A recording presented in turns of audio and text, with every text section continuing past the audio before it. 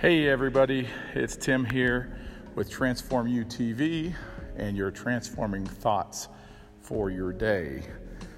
It's been a few days since I've been back and I've been back with you, but just wanted to share something with you. I was reading in Psalms today, kind of went back to old school, and I was reading in Psalm 6 based on today is September 6th. And I just wanted to read this to you and just talk to you about it just a little bit because I think this is pretty cool. So many times we read the Bible and we don't really stop for long enough to actually listen to the Holy Spirit to let Him tell us what it's really trying to say. And sometimes we miss really small little nuggets of just revelation.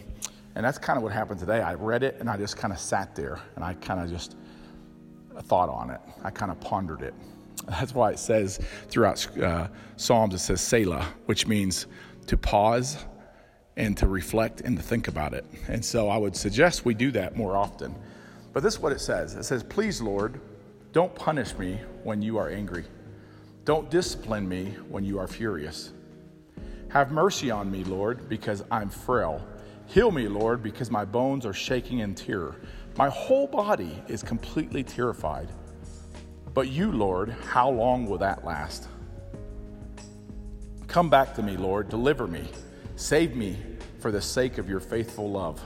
No one is going to praise you when they're dead. Who gives you thanks from the grave? I'm worn out from groaning. Every night I drench my bed with tears. I soak my couch all the way through. My vision fails because of my grief. It's weak because of all my distress.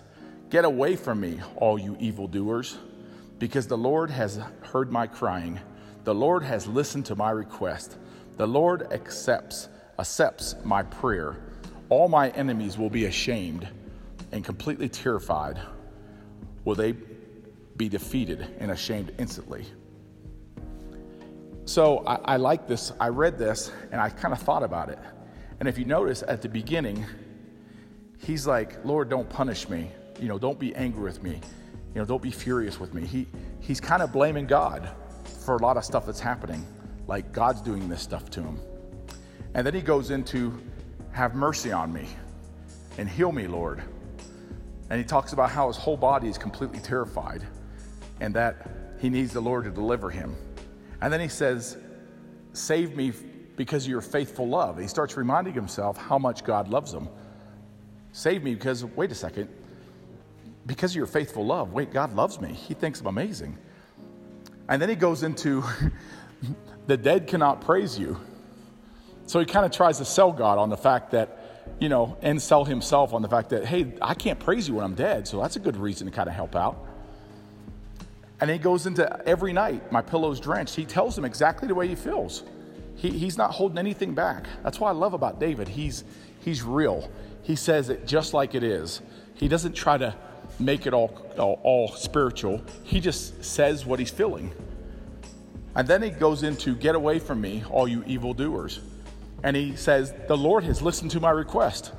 He starts reminding himself, wait a second, the Lord has heard my request. If I'm praying, he's heard my request. And then he starts getting excited because he says, the Lord has heard my request. He's listened to me and he accepts my prayer. And then he says, you know what? Then he starts prophesying to his enemies. He says, my enemies, you're going to be ashamed and you're going to be completely terrified when you're defeated and you're ashamed instantly.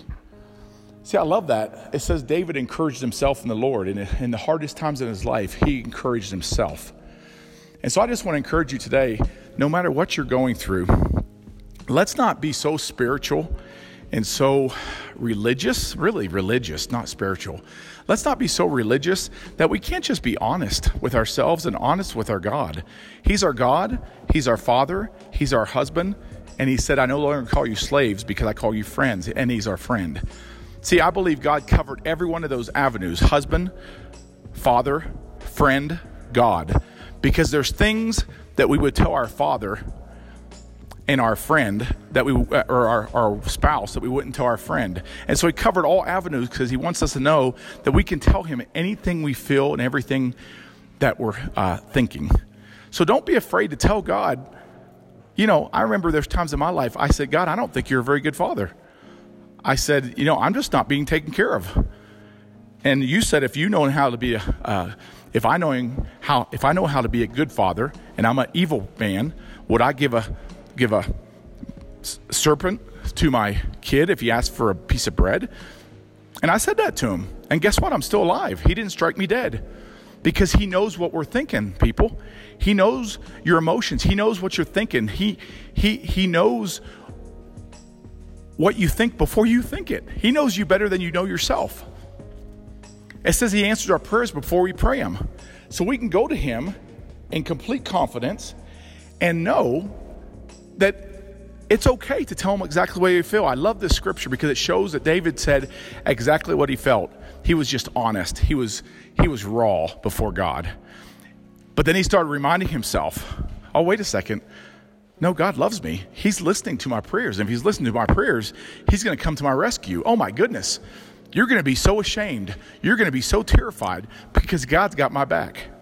See, he started out complaining and fearful and thinking God was out to get him to some extent. And he ended it with encouraging himself in the Lord. And he ended it with praise, worship, and thanksgiving. So I just want to encourage you today, whatever you're going through, let's be raw. Let's be real with our Heavenly Father, with our husband, with our friend, with our God. He's all those things. He's all-encompassing. We can tell him anything, and it's okay. You can just be honest with him.